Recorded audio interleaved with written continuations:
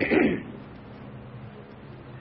dua that Nabi Sallallahu Alaihi Wasallam taught, Allahumma inni a'udhu bika min munkaratil akhlaq wal a'mal wal ahwa wal adwa.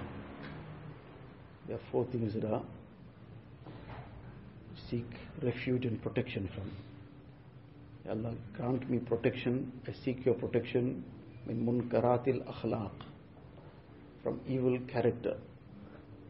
And munkaratil akhlaq, then a'mal, evil deeds, actions. Then ahwa, evil desires, meaning following them. And then the fourth thing, wal adwa, and illnesses and diseases of that nature. One is a little small difficulty, something comes, this is part of life almost. But things that really become serious and major, munkaratil adwa. Now these are things that Nabi Sallallahu Alaihi Wasallam has taught us, and there are many, many du'as of this nature which are known as the mu'awwidat, things that person seeks refuge from, he seeks protection from. But at the same time, in all these du'as, while on the one hand it is du'a, there are deep lessons therein. Here the thing that is very amazing is that there are four things being asked for, but all these things are linked. Outwardly it seems that there's no link between these things, these are just individual aspects, and obviously all are extremely important to seek refuge from, but there's a very deep link between all these things. First thing that is being sought refuge from is evil character. Evil character, this is the root to all the other evils. When a person will get involved in evil character, this will lead to evil deeds, and evil deeds will lead to worse evil desires, and that will lead to severe diseases. If a person just considers one aspect, for example, one very serious aspect of evil character is shamelessness. A person has become shameless, he's lost his shame, his haya.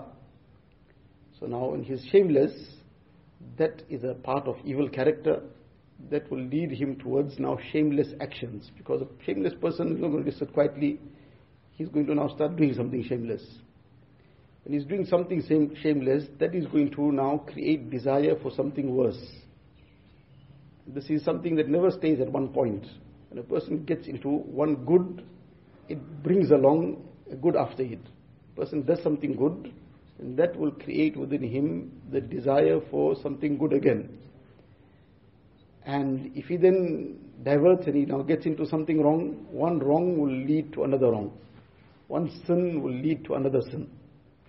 So now the evil character of shamelessness came. Now he'll want to start looking at something haram.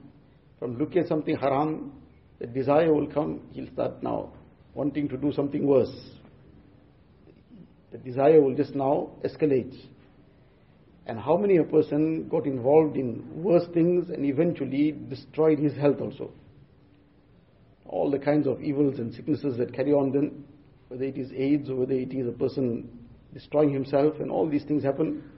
All these things are, the root issue was the evil character. So the hadith sharif, the du'as of Nabi Sallallahu Alaihi Wasallam, on the one hand, these are taught to us to make these du'as, to seek Allah Ta'ala's protection, but at the same time these are lessons for us, that if a person wants to stay safe from all those diseases and getting caught up in the quicksand of desires and getting caught up in all evil actions also, then the root issue is that he should correct his akhlaq. Akhlaq in the terminology of the Sunnah, Quran and Sunnah, is not what we just understand as saying please and thank you. It's a very, very comprehensive concept. All these things are part of akhlaq. So this is the thing to focus on. Unfortunately, we judge our piety merely on just doing certain confined aspects. Person is, mashallah, performing his salah well, alhamdulillah, excellent.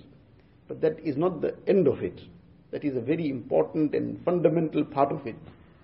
But all these things need to be in place, and one of the very crucial things is the aspect of akhlaq. Allah Ta'ala.